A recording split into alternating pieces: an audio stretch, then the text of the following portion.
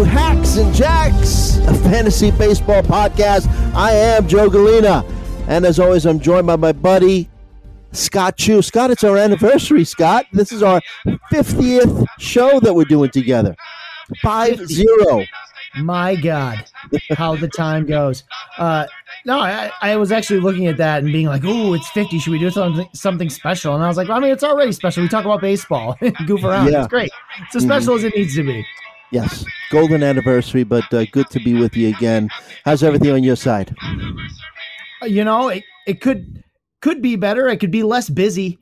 It's weird. My work life, new job, so transitioning in hasn't been super, super busy, but it's been the type of busy where it's like just when I think I'm about to get like a 15-minute break to do something else, like that's when I'm like, oh shoot, I got to go do this thing. It's been like that all day. I'm living my life in these like 15-minute increments right now where it's just like, what do I need to do in the next 15 minutes?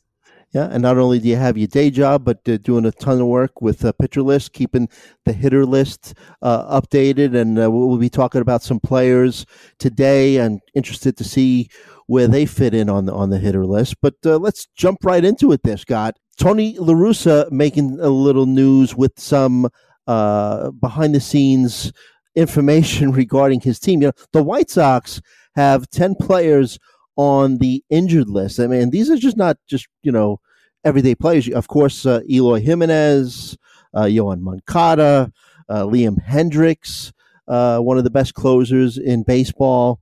But according to Tony La Russa, that number would be higher if their training staff didn't take precautions to help keep some of their other players healthy. So he's saying that we literally have 5 of the 9 guys who are playing under trainer instructions that if they make a routine out, they slow it down. So basically, somebody's going to be running, trying to run out a hit. If it looks like you're not going to make it, it's like they're like, hey, slow it down. It's like that episode of Taxi. I don't know if you've ever heard the show Taxi, when Reverend Jim was taking his permit test, his written permit test, and he was asking, what does a yellow light mean? And his friends are in the room and they're like, slow down. And every time he would ask again, he'd ask it at a slower pace. What does a yellow light mean? Slow down. Okay. What?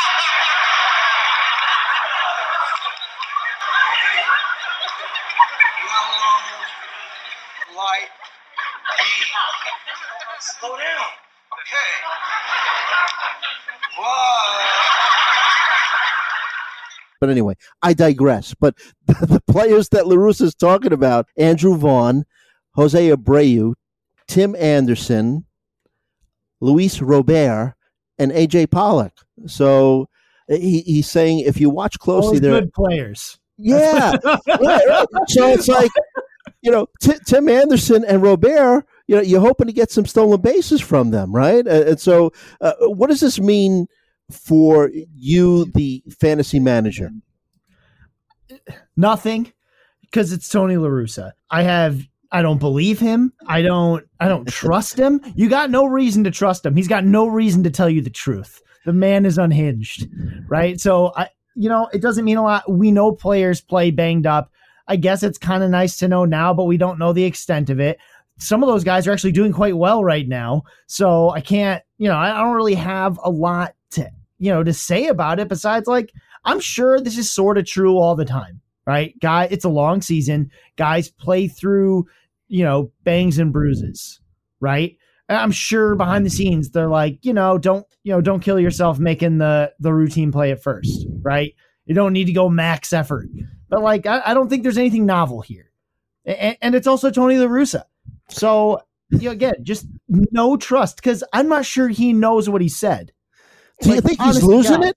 Do you think this is just his way of saying, hey, we're not playing great baseball right now, and I know some of our superstars might not be doing the stuff that you expect from them. But like you mentioned, I mean, Robert, he's batting .294. He's got 11 stolen bases on the season, hasn't stolen a base since June 12th. And but Anderson is batting .339, hasn't stolen a base since May 29th. I mean, do you think that this is just kind of like his way of protecting himself from media and fan scrutiny?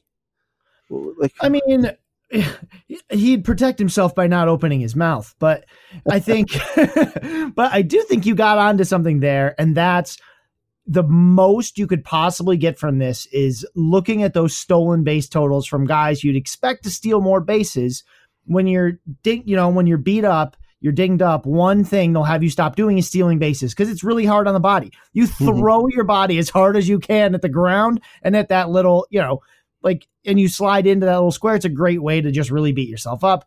So maybe that's why they're taking it easy on the stolen bases for some of those guys, but that's the most that this is worth. Right. So now if you rostered any of these players and you saw this, it wouldn't spur you to put them on the trade block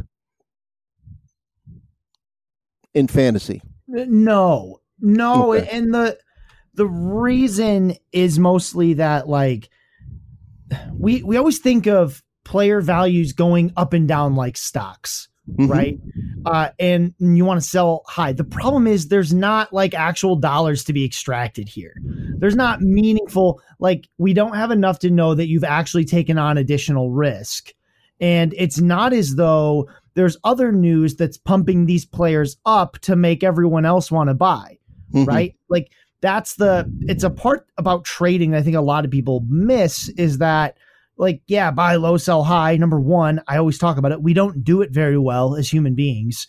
A bunch of people right now, what are they doing? Selling crypto, right? In theory, you'd be buying low, but no, they're all selling to cut their losses, right? It's a very human thing to do. And it's a way you mitigate risk. But there's no risk to mitigate right now because we don't know what it is, right? And I'd hate to trade, it away based on something Tony La Russa said about his potential health, especially when these guys are hitting. I don't have enough, right? I actually want there to be a reason for other people to trade for these guys. Now, again, in theory, you're like, oh, well, Tim Anderson, whatever. But when you ever offer someone to trade, you know what the other person does? Looks around for bad news. Just digs around, looks for a reason to say no. And then they'll find this crap from Tony La Russa. You know what Tony La Russa did? He ruined a couple fantasy trades. That's what he did. Damn you, Tony La Russa. Damn you. Okay. All right. So let's move away from Chicago and go to Pittsburgh because it finally happened there, Scott. O'Neal Cruz gets the call. And by the way, we're recording this episode Monday night, June 27th. O'Neal Cruz is leading off.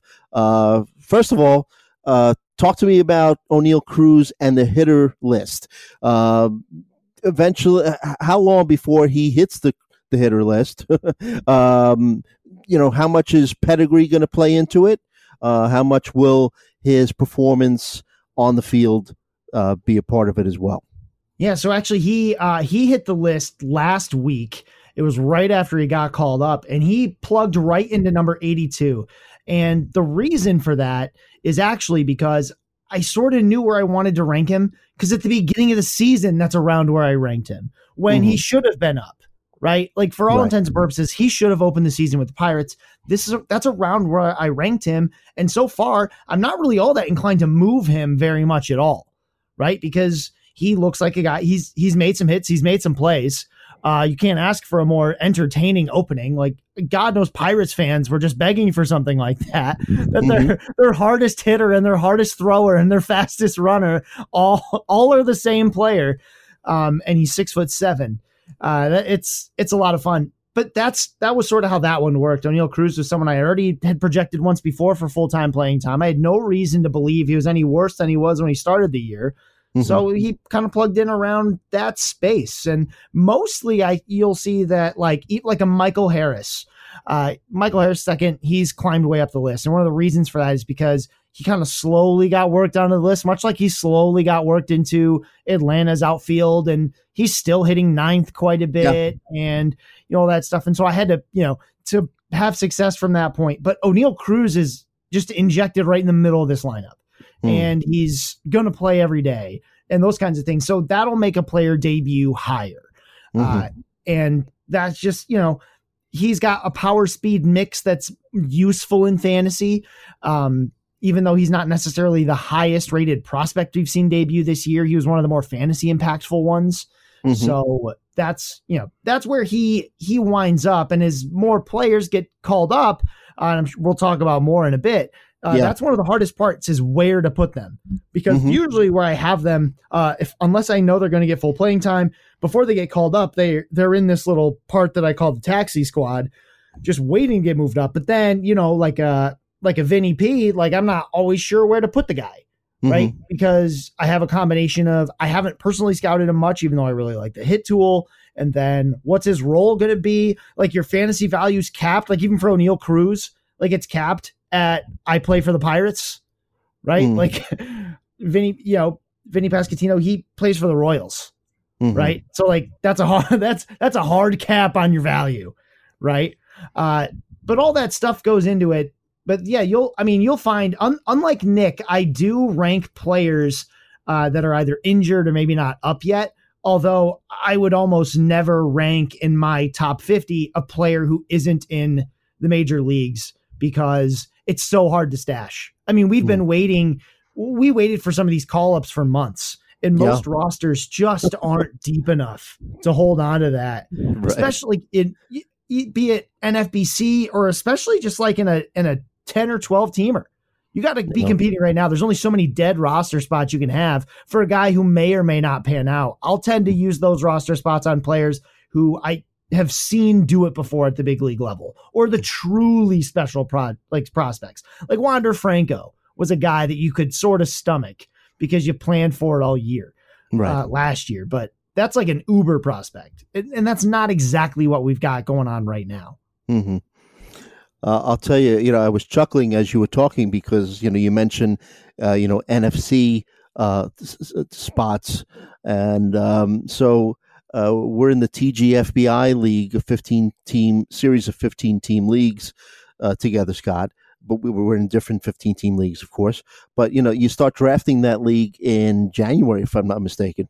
And, so I draft O'Neal Cruz and I hold on to the guy up until the week before he gets called up.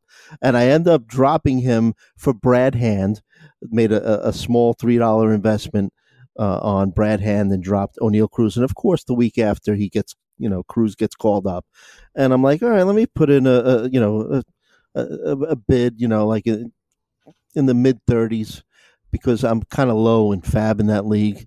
And of course he went for like $137, but doesn't that bring a tear to your eye that I held on to this guy for months, and then all of a sudden I drop him, and then he finally gets the call? First year I ever played a keeper league. I'll keep this short. I had this player who everyone told me was going to be good. He struggled for the whole he struggled for a big chunk of the first half, or like a month or so. I was like, screw it, I'll move on. Cut him in a keeper dynasty league. It was Mike Trout, right? It was a keeper. And I was like, I just kept thinking, we'll just, I'll see how he's doing next year. I did not get that opportunity. Right. You actually made me feel good by telling that story. That's what I'm here for, bud. Thanks, buddy. So, O'Neal Cruz.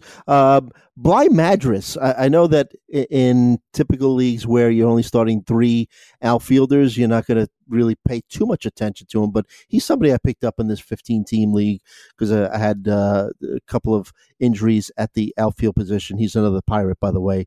Has gotten off to a decent start, very small sample size, 6 games, batting .360, and 5 of his first 9 hits went for extra bases. So if you want to just keep that guy in the back of write it on a little piece of paper or put him on your watch list or whatnot. But another Pirate that has been doing fairly well, not batting average wise, but Jack Suwinski. He had that 3-homer game. He has 12 homers, only 22 RBI, and I think that is exactly kind of what you mentioned, that he does play for the Pirates. So yeah, he's got the 12 home runs, but only 22 RBI off those home runs.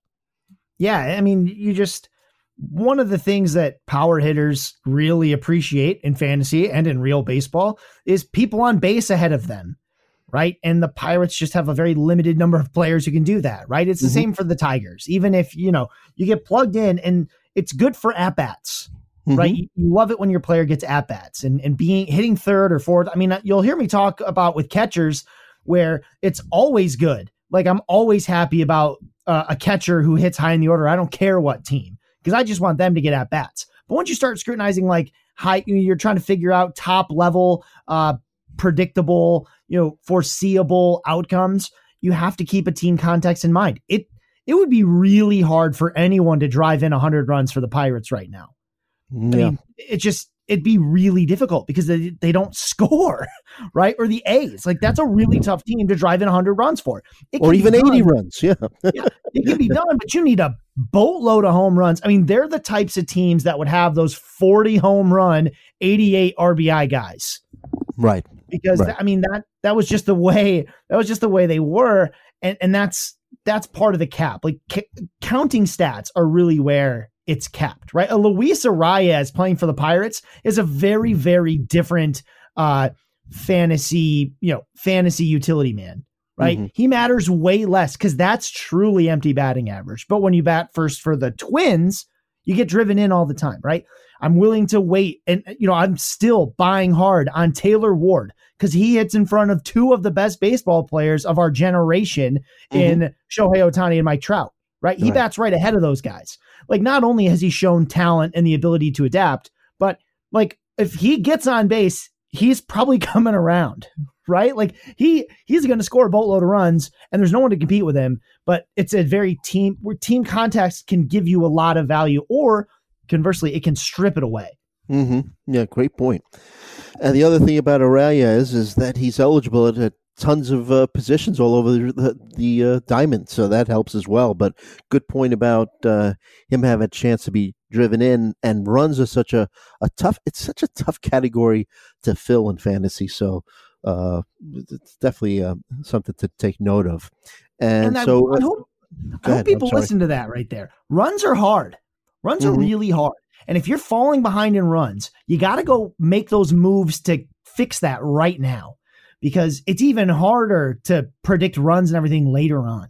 Like, at least right now, you've got some idea of what's going on. You don't have expanded rosters. You don't have guys getting held out for the playoffs. You don't have anything like that. You don't have guys getting sat for an extra week because the season is meaningless. Everyone's still mostly playing all the time. So, get those runs now. Don't just look at what position do I want to improve. You need to look at the stats. Like, ultimately, you don't win because you had the best shortstop. You win because you had the most runs, RBI, home runs, and whatever your categories are, right? Obviously, this doesn't apply to points leagues, but if you need runs, go look for the runs now, right? Make a move now. Don't just wait and see how it pans out. You can get predictable runs now, and people undervalue them. Yep. Everyone should follow you at If the Chew Fits. And one thing that stuck out to me over the past week was you tweeted out something about Juan Soto. And we spoke about power hitters just a couple of seconds ago before we got into runs. But Juan Soto, unfortunately, has been slumping throughout the entire season. He's actually... last I looked, he was 1-for-1 tonight on Monday night. Like I said, we're recording this on June 27th, has a very modest 4-game hitting streak. But entering Monday night's action, 218 batting average, 372 OBP. So he's still, getting on base. I think the other day, he was 1-for-1 with 4 walks. So he's getting on base. 436 slug, has 14 home runs, 31 RBI.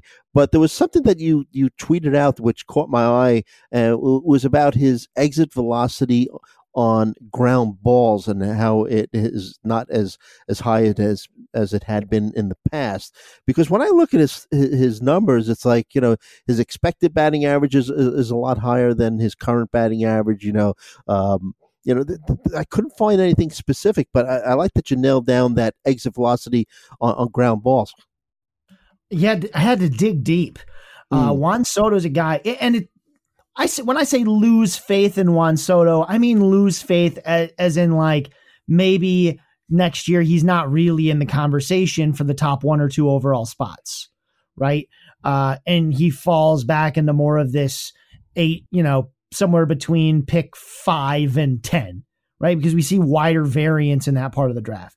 And that's what I mean by lose faith. But it is a really big deal to not just look at, he's hitting the same number of ground balls. I'm like, yeah, and they're a lot worse, right? Like when you can't find something, you got to keep going. Like when you can't find anything, like eventually you have to stop. But I was lucky that there's a leaderboard on Baseball Savant that tells you about it. It tells you, it tells you who's leading in average exit velocity on ground balls, right? And with ground balls, exit velocity is a huge deal because an 80 mile an hour ground ball is just not a hit. It won't be. And when you're averaging, what was it? I think at the time, like 84, 82 miles an hour on ground balls. Of course, he's not getting on base, right? He's quick, but he's not that fast. He's not Ichiro, right? Like you can't hit that weak of a grounder. And the real lesson there is less that like, oh no, he's got this thing and he can't fix it. Of course he can fix it.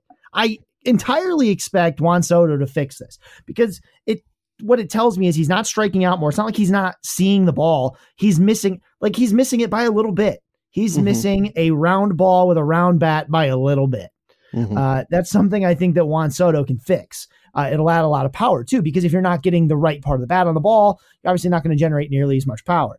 So it's an interesting thing to see. And just because you point it out doesn't mean this is broken forever.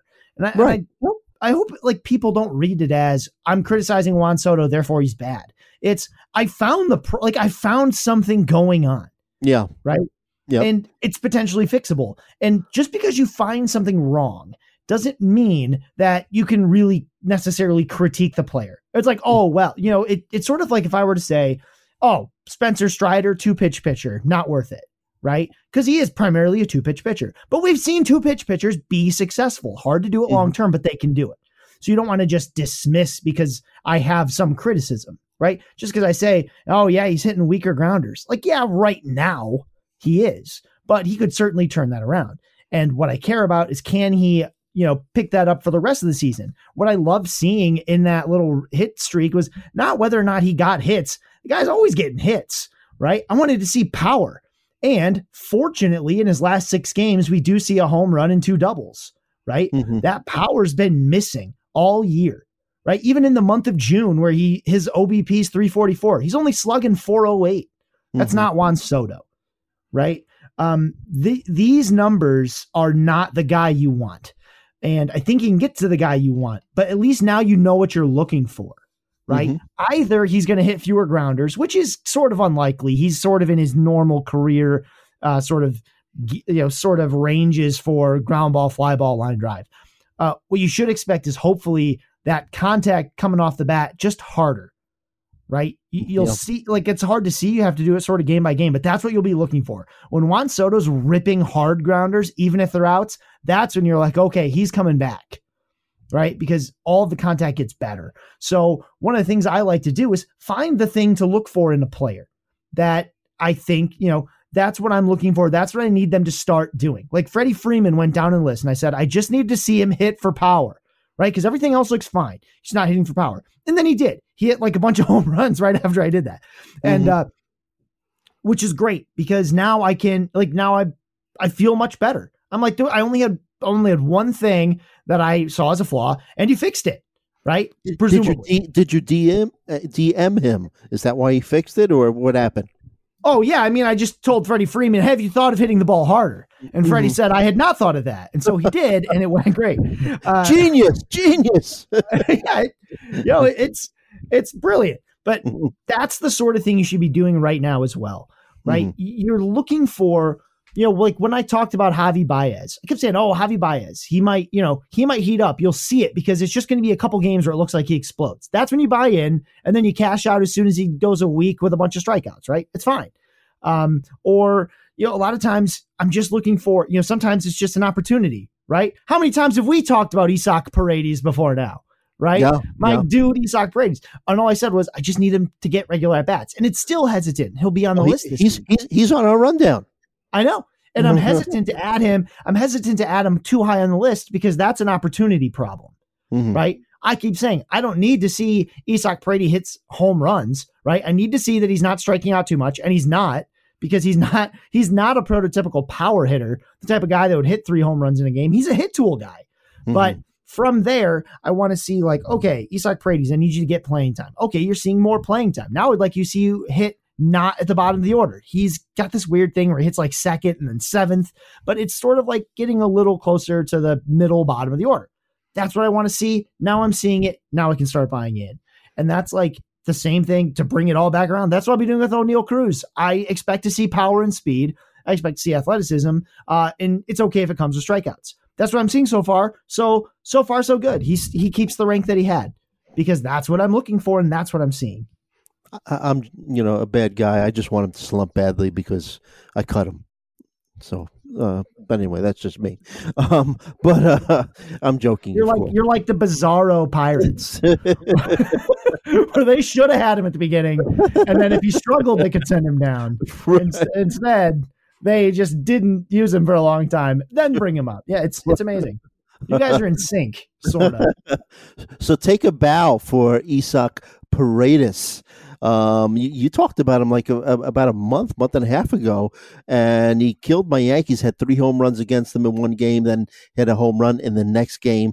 Over the past week, played 5 games, 5 home runs, 9 RBI, 579 batting average. Over the last month, over his last 28 days, 19 games played, 298 batting average, 7 home runs, 13 RBI.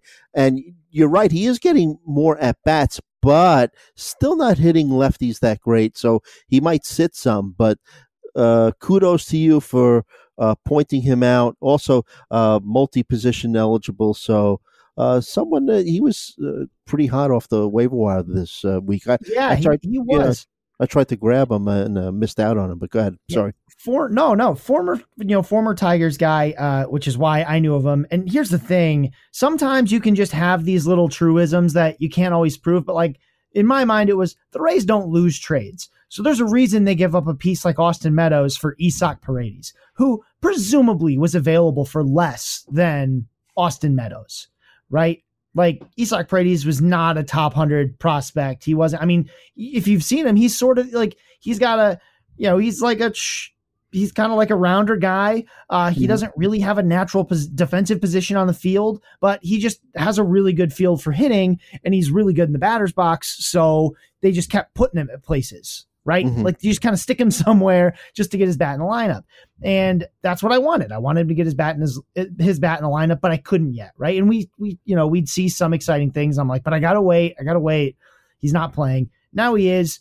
But that was really just a truism. Like the Rays are up to something.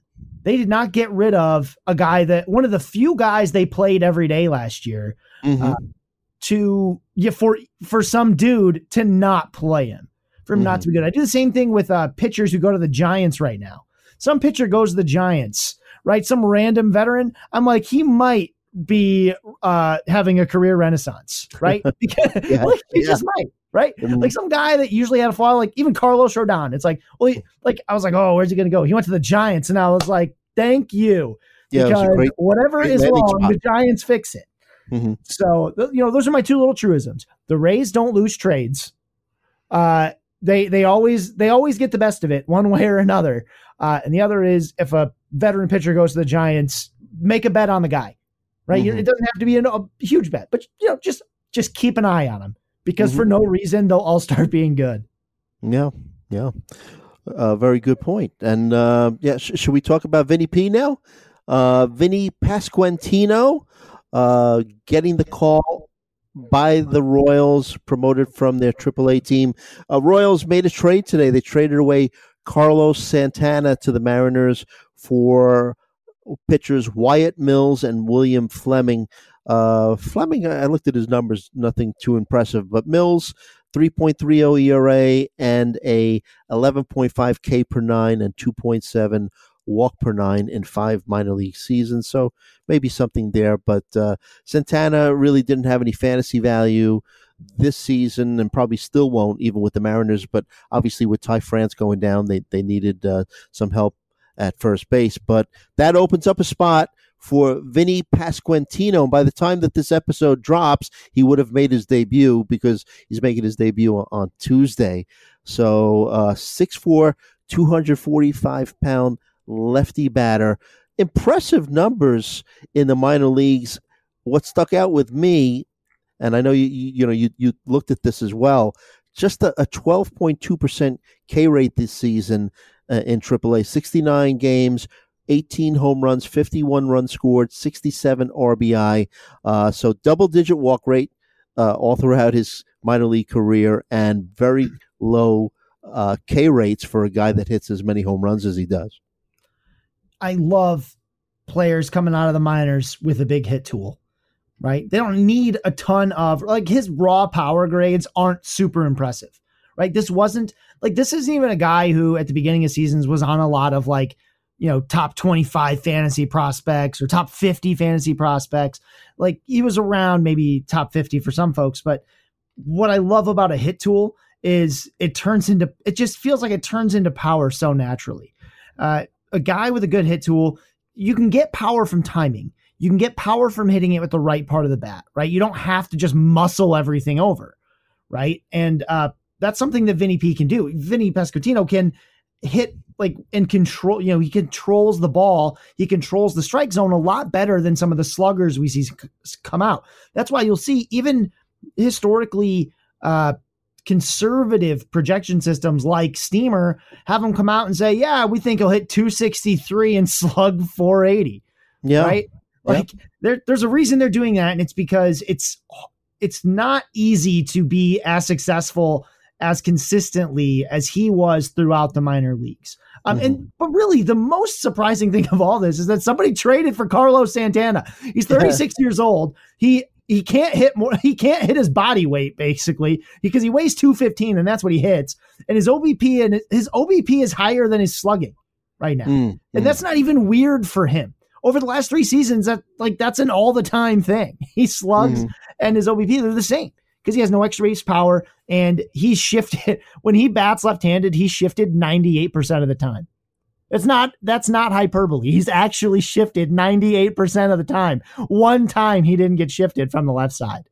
Like, that's like it, like once or twice. Like, he's a really predictable bat. Like, there's no league where I'm like, yeah, sure. Right. AL only maybe because he gets at bats, but even then, right? Like, I'm not that interested. That's the part that blows my mind.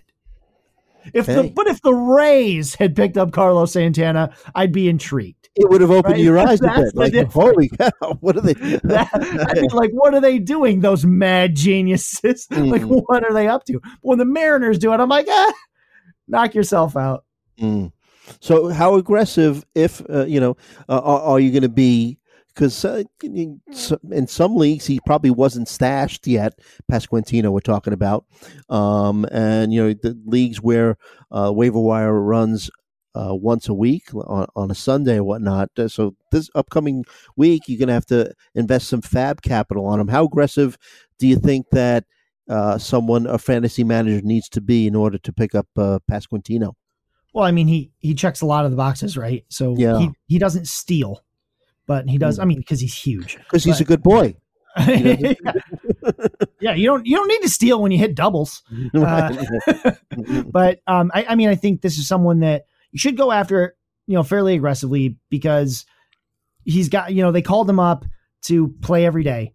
It's not a great environment. It's hard to hit home runs in Kansas City, but it's definitely something he can do. He's definitely going to provide some batting average, and you're really playing for the upside there.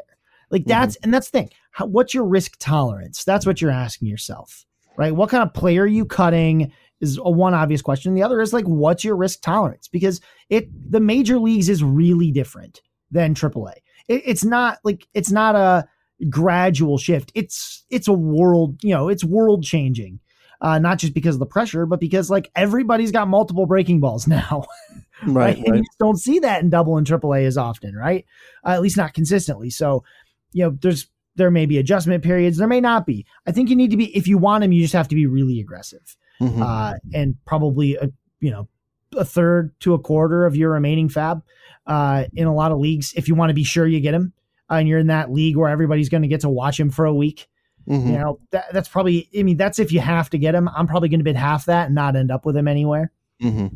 I could use him in TGFBI. I need a help at corner infield, so I'll be making. And actually, a lot of my teams are just strong there, so I haven't needed him. Like, there's just a lot of leagues where I don't have room for him. And that's a great segue for. I want to take a break now, but I want to talk about a strategy about picking up players off of the waiver wire, whether or not you should pick them up based on need, and we're going to talk about that in a second. We're going to take a little bit of a deep dive into working the waiver wire right after this.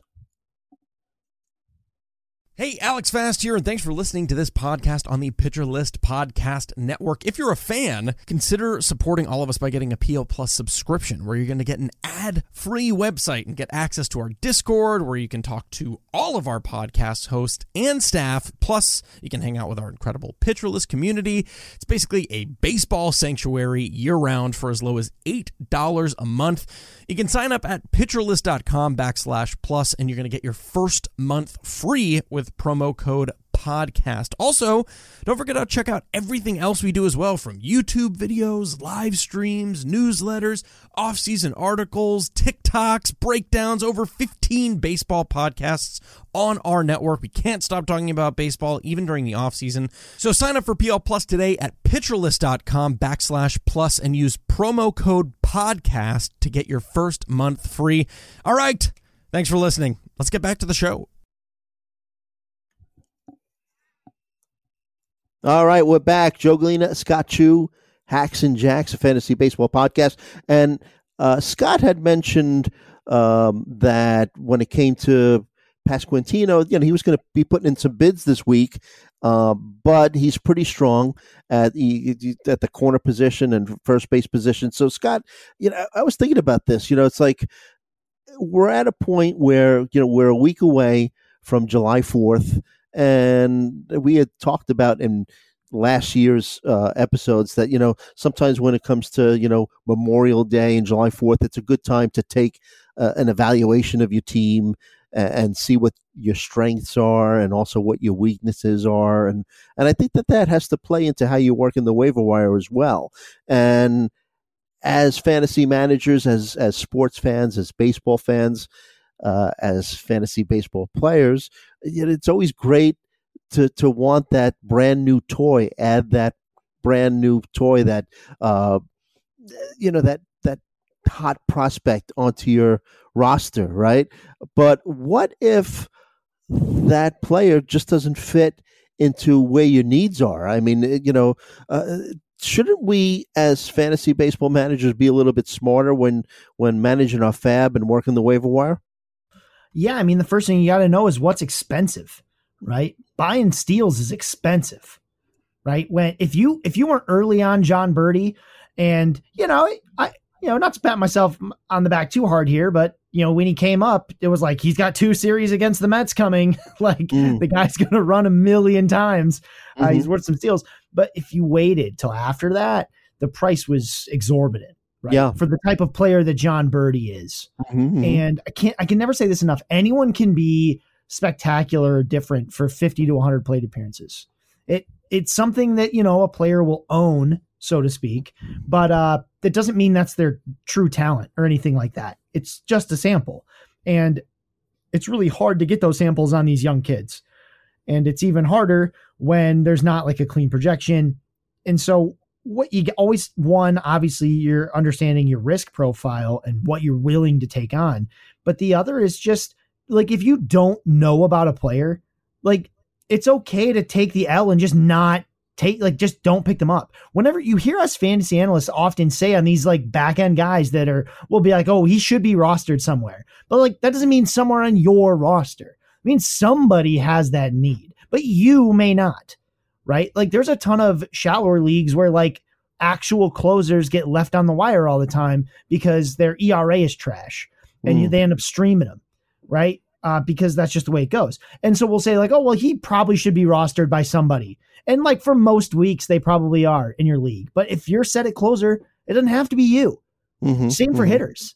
If there was a lot of people that just did not need to add John Birdie. At least not for the resources you would have had to expend to get him, right? If you're in a fab league, but even if if you didn't have to, and you know what? Let me stop you for a quick second, then you go on. One thing I love that you've said and working with you all this time is, steals are important, but how many steals is enough? If you're okay, if you have a couple of guys on your roster that give you enough steals, if you're playing in a head-to-head league, if you're doing okay on steals on a week-to-week basis.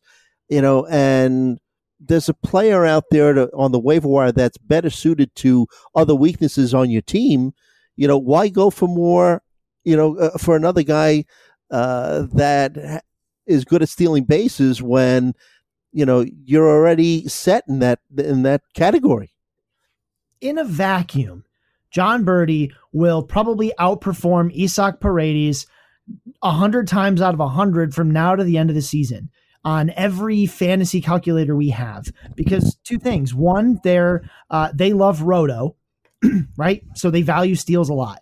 And in Roto, the answer to how many steals is enough is an easy answer. It's one more than everybody else, right? So like you can, in Roto, you can always talk yourself into more steals, especially in those 15 team Rotos that, a lot of people in the industry play.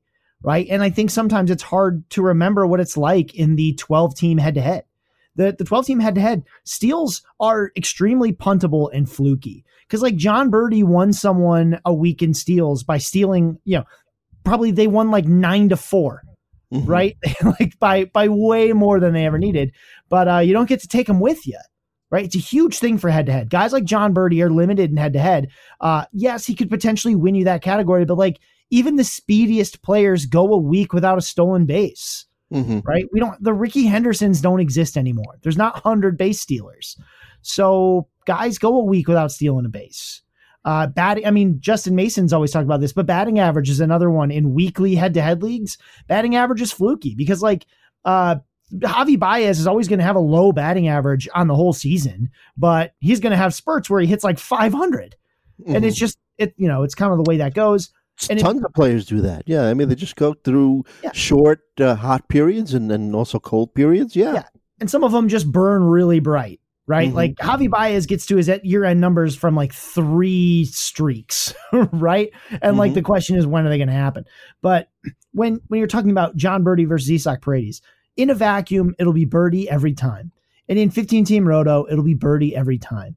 But there is no vacuum. The vacuum doesn't exist. We're all in leagues. We're all like fantasy. Nothing in fantasy matters if you don't play in a league, right? Like, so there's nothing. You need a league. So your league is going to value DFS too. But yeah, okay. Yeah. Or DFS, right? Like it's still the scoring, right? Like it just steals are just not usually that great. So points leagues too. Like points leagues are nice because they do distill it down. And it's player for player. It makes trades hard outside of Dynasty, but it's, everything's distilled to a certain thing. In your category, your weekly head-to-head categories, which is like our preferred format at Pitcher List. It's like we target a lot of our stuff to 12-team head-to-head categories. And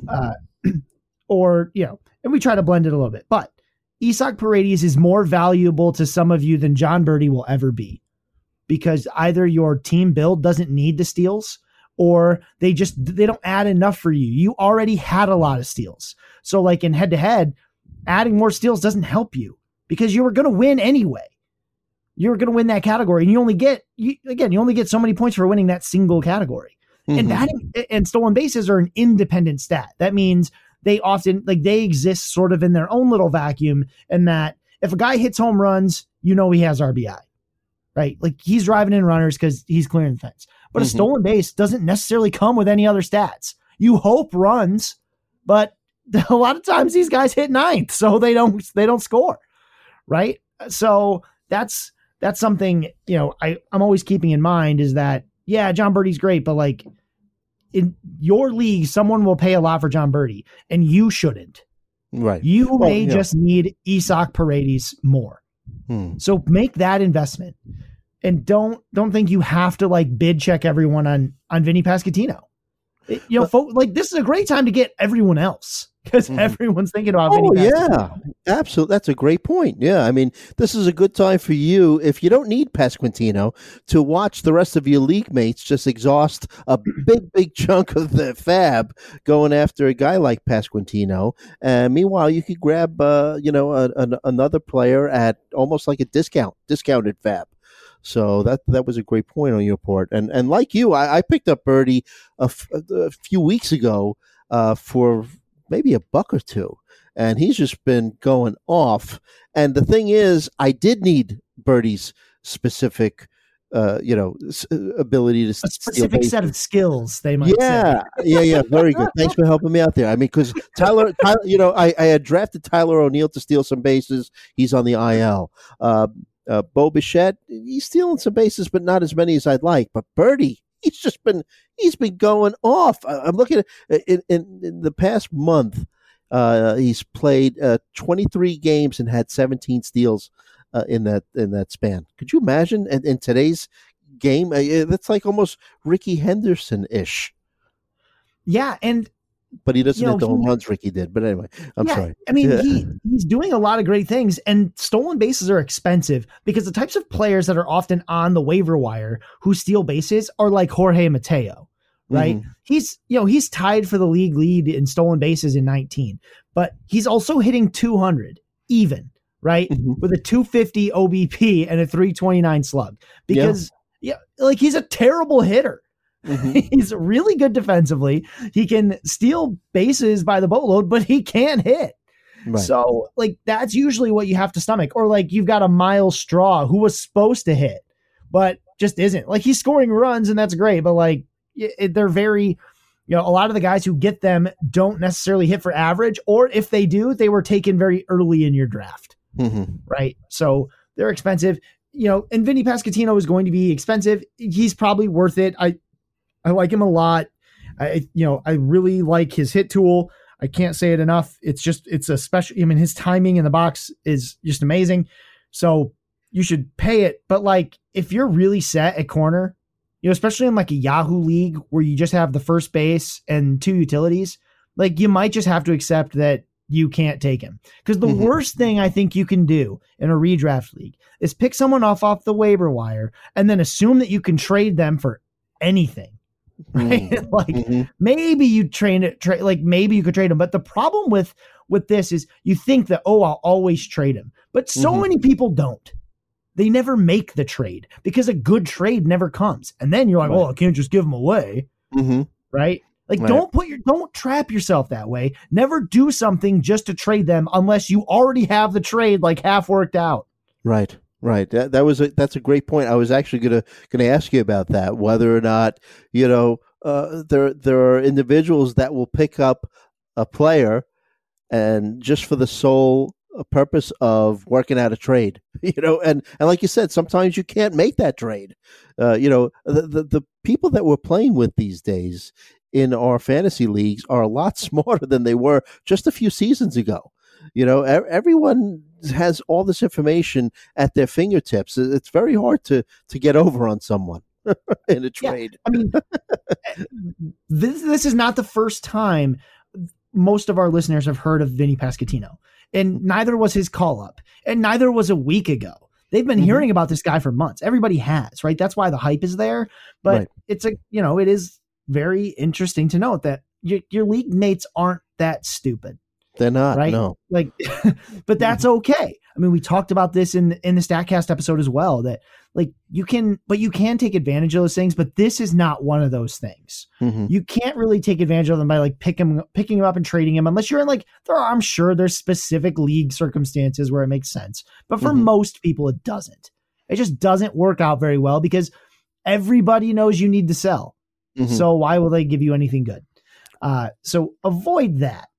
What about picking up a player just to block one of your league mates? If you've got the extra roster spot, I'm jealous. If I'm in that league, I'm more jealous that you have a roster spot that you can spare to block me mm-hmm. than I am that you got the guy. Right. Because to me, it just doesn't matter. If someone else gets him, someone else gets him. And if mm-hmm. if they're just doing it to block me, fine. Because ultimately, if I wanted to place the waiting, I was going to bid as much as I was willing to bid, right? That was, if I made my bid and I didn't get him, I don't care what they do with him. I hope they just bench him, right? So his stats can't count for anyone else. Right. Have him on your bench.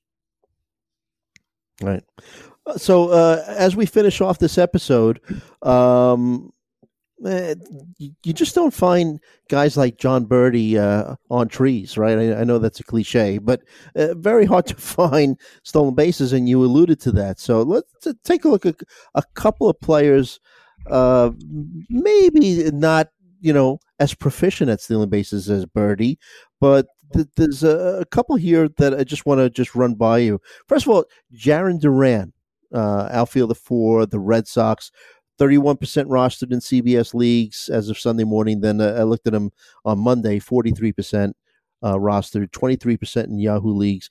Now, the deal with him, the Sox called him up early in the year, sent him down. I think they called him up again, sent him down. But he's actually doing a lot better than he had been doing when he got called up in 2021. His really cut down on that strikeout rate, was striking out 36% of the time in 33 games last season, and this season he's only striking out 19.3%. Question for you is, first of all, his numbers: 327 batting average with 4 stolen bases in 13 games, so he's got the speed. The question is, he's up here now because Kiki Hernandez and Christian Arroyo are on the IL.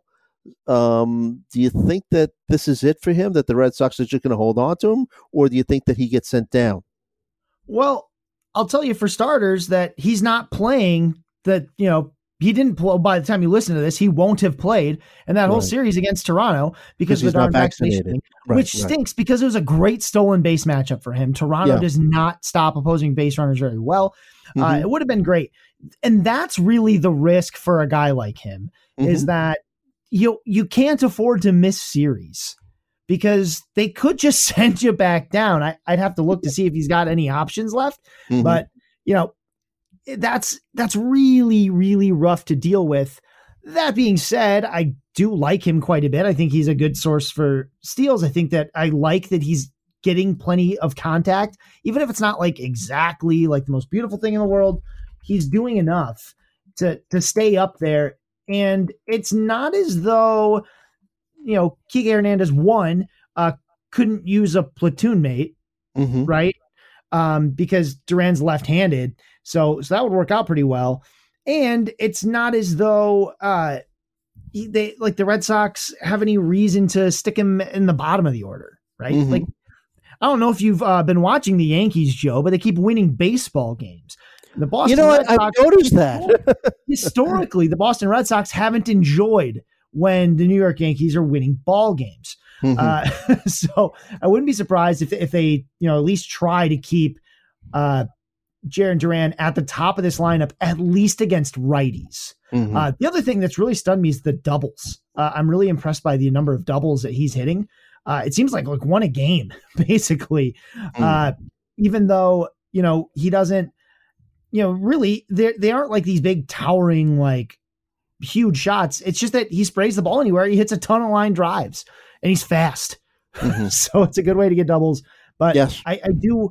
I hope that he doesn't miss too many more series for personal reasons. But anyway, I hope he doesn't miss any more series because all it takes for Kike Hernandez is a hot week and he could lose that, that role at the top of the lineup, and his value changes dramatically if he drops to 7th, 8th, or 9th. Yeah. And Steamer has him for 48 more games and 8 stolen bases. So if you're looking for stolen bases and if he sticks, he's definitely a good option, but you brought up some really good points. And I have noticed that the Yankees are winning games.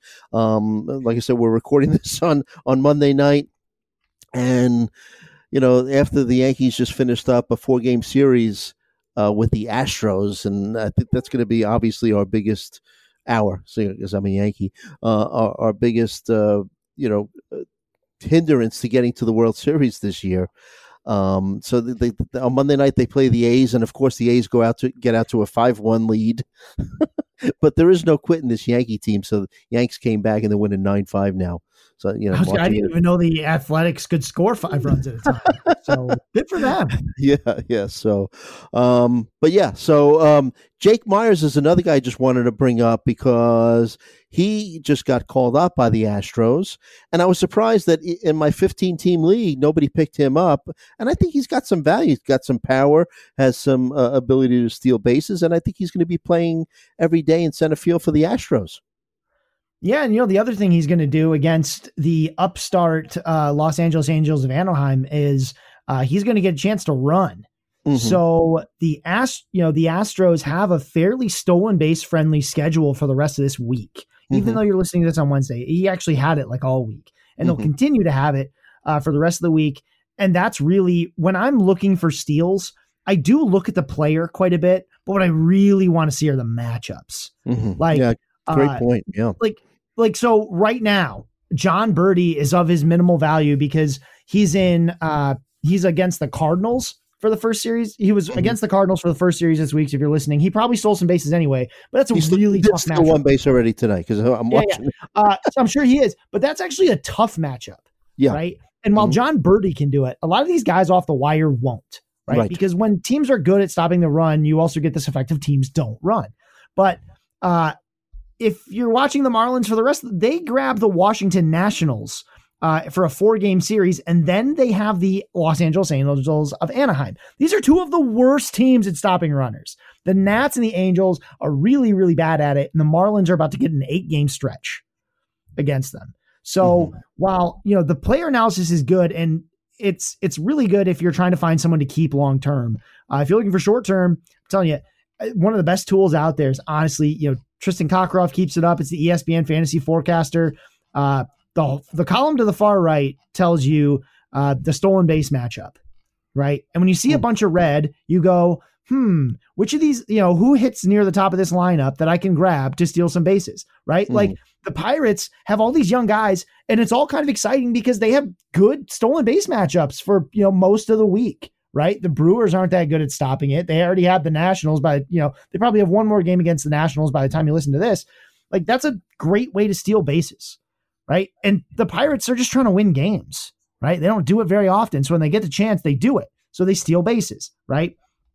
Like that's what I'm looking at. And so that was why, like, when I saw that Jarren Duran wasn't going to play for the Toronto series, I'm super bummed because that's where, like, base stealers tend to do it in, like, they don't just steal a base every couple of games. They pick and choose their spots because that's what stealing bases is. And against certain teams, like, that's how you beat them. Like against the Dodgers, for example, people run on the Dodgers all the time because it's hard to beat the Dodgers. So you try to get extra bases. And like, what I really want to, like, instill in people is I do like Jake Myers. I like him quite a bit. What I like about him even better, because if it was just his hitting profile, I'm not that interested. But I get, by Wednesday, time to listen to this, I basically get like 5 games of good stolen base matchups for me to take that chance. And if after that I don't want him, I know I can cut him because this was supposed to be the time I got those stolen bases. And if you couldn't deliver for me when the getting was good, right? How are you going to do it? I need someone to do this all season, so you're out. Or I'll be like, all right, well, that stream didn't work, on to the next one. Right. What about a guy like Nick Senzel? And so I love the concept of streaming stolen bases. I mean, he's another guy, in my opinion, that you could, pick him up and drop him once the matchups don't work out for you, right? I mean, we all by now should know Nick Senzel as a former first-round pick, number 2 overall, a few years back for the Reds. Yahoo, he's second base outfield eligible, only 5% rostered. CBS outfield only eligible, 14% rostered. But, you look at what he's done over the past couple weeks, batting .308 with 3 stolen bases. And so he's a guy that, very injury prone, but definitely has a hit tool. But based on what you were just saying, it sounds like a guy that maybe might be worth looking at when the matchups are in his favor. Yeah, actually, the Reds have some tough matchups coming up, although they will be at home for some of them. But they take on, they get Atlanta. They get the Mets, who are not good at stopping stolen bases all the time, but their pitching is fine. I do like that he plays a lot, and that team plays a lot. The other thing that can start happening at this point in the season is everyone thinks they need to make a big trade to get that impact they need on the roster. No, you don't. You can get a lot of this through the waiver wire. You just got to be more attentive than everyone else. Like if I was in a points league this week, which I am, who I was really targeting were some of the guys at the top of the Guardians lineup. It's not necessarily because they have a ton of great matchups. They just play a bazillion times over the next 2 weeks. They've got this double headers all over the place. Yeah, double headers and all that. Go look at that. It's like we're in a game, like we're in a war of attrition. Like we need as much stats as you can get, especially in like a week to week where there's not necessarily like there's not a heavy innings cap or a starts cap. If you don't have that in those week to week leagues, you should be looking at schedules all the time, because I would want a Guardian who's going to play 8 games this week over someone else on another team who's playing 6, right? For example, the Tigers only had 5 games this week. No, 6. I'm sorry. They played Tuesday, Wednesday, and then they'll have Friday, Saturday. No, 5. Yeah, just the 5. Only 5 games this week. So why would I want a Tiger over that? I mean, part of it is because they get the Royals second half of the week. So there's good hitting matchups there. But if I'm in a points league and I've got Stephen Kwan, even if he's not, doesn't perform at his best, he's going to get a bunch of games to do it. And when you look at one of the most correlative stats for points leagues is plate appearances, right? Like more plate appearances is more points. It's a simple concept, but like you can stream for more plate appearances. You can stream for steals. You can stream for, hitting, right? Like, do I normally recommend Arizona Diamondbacks? No, but I do when they go to Colorado, which they're doing for the second half, like over the weekend. So absolutely, sure. I'm looking for everybody. Right. I always know, like if you look at the back of the hitter list, like I almost want to add, or several teams I even do this. I have Jonathan Daza, Jose Iglesias, and like Connor Joe just flagged all the time, because every once in a while the Rockies get, a 6 or a 7 game homestand. I'm pretty sure that's weak at home, right? Yeah. So guess who's on a bunch of my rosters right now? Jose Iglesias, Jonathan Daza, Connor Joe, anyone who hits it near the top of that lineup. And then I also look at the teams playing against them. Right? Like in this case, for the first half of the week, it was the Dodgers. So there's not a ton out there on the wire that you can get, but the Diamondbacks, sure. Anyone near the top, right? Are they playing any righties? Cause that's David Peralta's time to shine, right? Like it doesn't like, even if he's, whatever you're doing, you can stream it. You can stream almost any stat. Home runs are hard. RBI are hard. Right. And streaming runs scored is mostly just a matter of who is a guy that's going to play the most and that his team might actually score some runs. Right. Like that's all you can really do. You hope that they hit a big slew of bad hitting or bad pitching or something like that. But other than that, I'm loving my weekly leagues where I have Luis Arias because he's locked in. He's going to hit first. And like the Guardians, the Twins have a bazillion games coming up against, they have 5. They had started the week with 5 games against the Guardians, and then they get Baltimore over the weekend, right? And I'm not that afraid of the White Sox pitching staff either. And that's what they get after that. When you look at the schedule, you start to notice things where you're like, oh, this hitter stream could really turn into something, right? Because everything's aligned. Like right now, the Pirates have a bunch of real soft matchups across the board. They had the Nationals. They get the back end of the Brewers rotation for a little bit. It's going to be a bit of a buzzsaw after that. But I'm all in for that. Like I'm all in for these guys, the Jack Sawinskis of the world, because this is the best opportunity for them to succeed. I don't need to worry about the warts because I'm just going to cut them, right? Like if they have to go, like once they have to face like Corbin Burns, they're gone, right? Get out of here. I don't want you on my team. But when you get to face everyone else and you've already been hitting hot, why not? Go for it. Stream it. Go find those soft matchups. Go find those teams you like to pick on. It will also make your waiver wire life just a lot easier because you're not going to be constantly scouring for every single little player. You're going to be thinking, oh, well, I've got a couple guys I know that, are, Daniel Vogelbach in deeper leagues is always someone on my mind because what if the Pirates play a bunch of righties, That means Dan Vogelbach time, right? And he might hit me some home runs. That's what I want. So, don't be stuck into thinking like it's so hard at this point when everyone's asking me like, well, who do you like rest of season? And I'm like, neither, because neither one of them would have been on my roster for the rest of the season. Like they were getting cut. I'll name another guy right here. Part of this strategy was looking at schedules, right? And I'm like, all right, who's got good matchups? Kevin Biggio, right? He started the week in Boston. He's got a bunch of home games. He's got pretty much all right-handed pitching that he's facing, and Biggio's left-handed. He's hitting a little better. The Blue Jays as a whole are hitting a little better. That's what I'm looking for. This is the time I want to catch the Kevin Biggio hot streak before he had his 15 days of fame, right? Because it might be over by then. I might be adding him and paying all these resources and getting, nothing back because the gas tank is empty. It is tough to catch a hot streak for Kevin Biggio. But you're right. I have noticed that he's been hitting much better lately. But, man. And the matchups are about to line up. Yeah. So it's like, if not now, then when, Kevin Biggio? You walk a tightrope, man. But good analysis, man. But you never know with him. Catch him while he's hot. Those few games, but great point to watch the matchups. And yeah, I mean, two very, very important things. What you're talking about. Keep track of upcoming matchups, and also you need to take a look at box scores every day as well. Keep track of where these guys are batting too, right? If they're at the top of the order, that makes them even that much more valuable, Oh, yeah. I mean, we could do a whole episode on just, what the things we look at regularly, like lineup position and those kinds of things. I will just say, if you take anything away from this episode, it's you can stream for anything, and you should, and you can do it by just looking at schedules. Like it's not the ESPN Fantasy Forecaster is free. It's a great tool. I know it's not our site, but it's a good tool. If we had one, we'd totally use it. I would totally use that instead. Or like when I'm analyzing pitchers, I just go straight to the pitcher list game logs because I have all the information I need, right? Because it's got an blurb and it's got the pitch usage, everything I want to see. So right now you should be figuring out like, what do I need to see from certain players or your own team?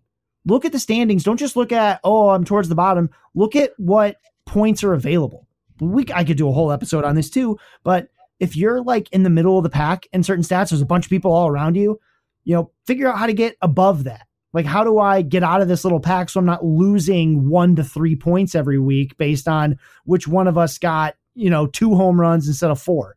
Like that'll just kill you. So you can do all that stuff and just keep an eye out for things. Like, don't just look at if anything from the last 2 episodes, don't just look at who's on the StatCast leaderboard and who's at the top of the last 15 days for, ESPN or Yahoo or whatever site you're on.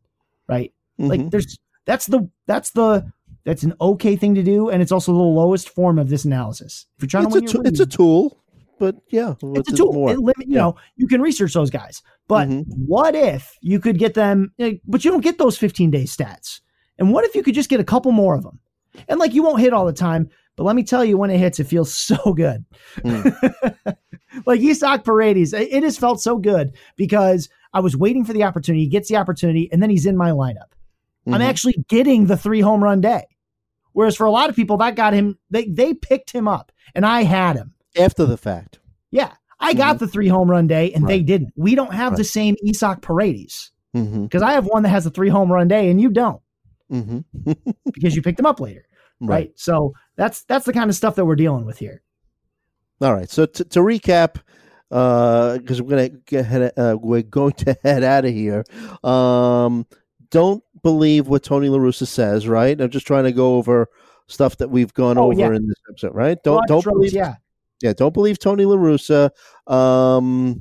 I hope that O'Neal Cruz I don't wish him anything bad, but because I dropped him before he got picked up, I hope he slumps for about a month. But he's obviously somebody that is obviously rosterable, and he's not on your waiver wire anyway. But Juan Soto, keep an eye on the exit velocity on his ground balls, right there, Scott. Better days are ahead. Let's see what else. Vinny Pasquantino, nice paisan with some power. Definitely worth picking up off the waiver wire. But if you need help at first base or corner infield, you can never have too many, Scott, you can never have too many players with a vowel at the end of their name, like a Paisan like Vinny Pasquantino. You have a vowel at the end of your name, right? So, yeah, I do. Yeah.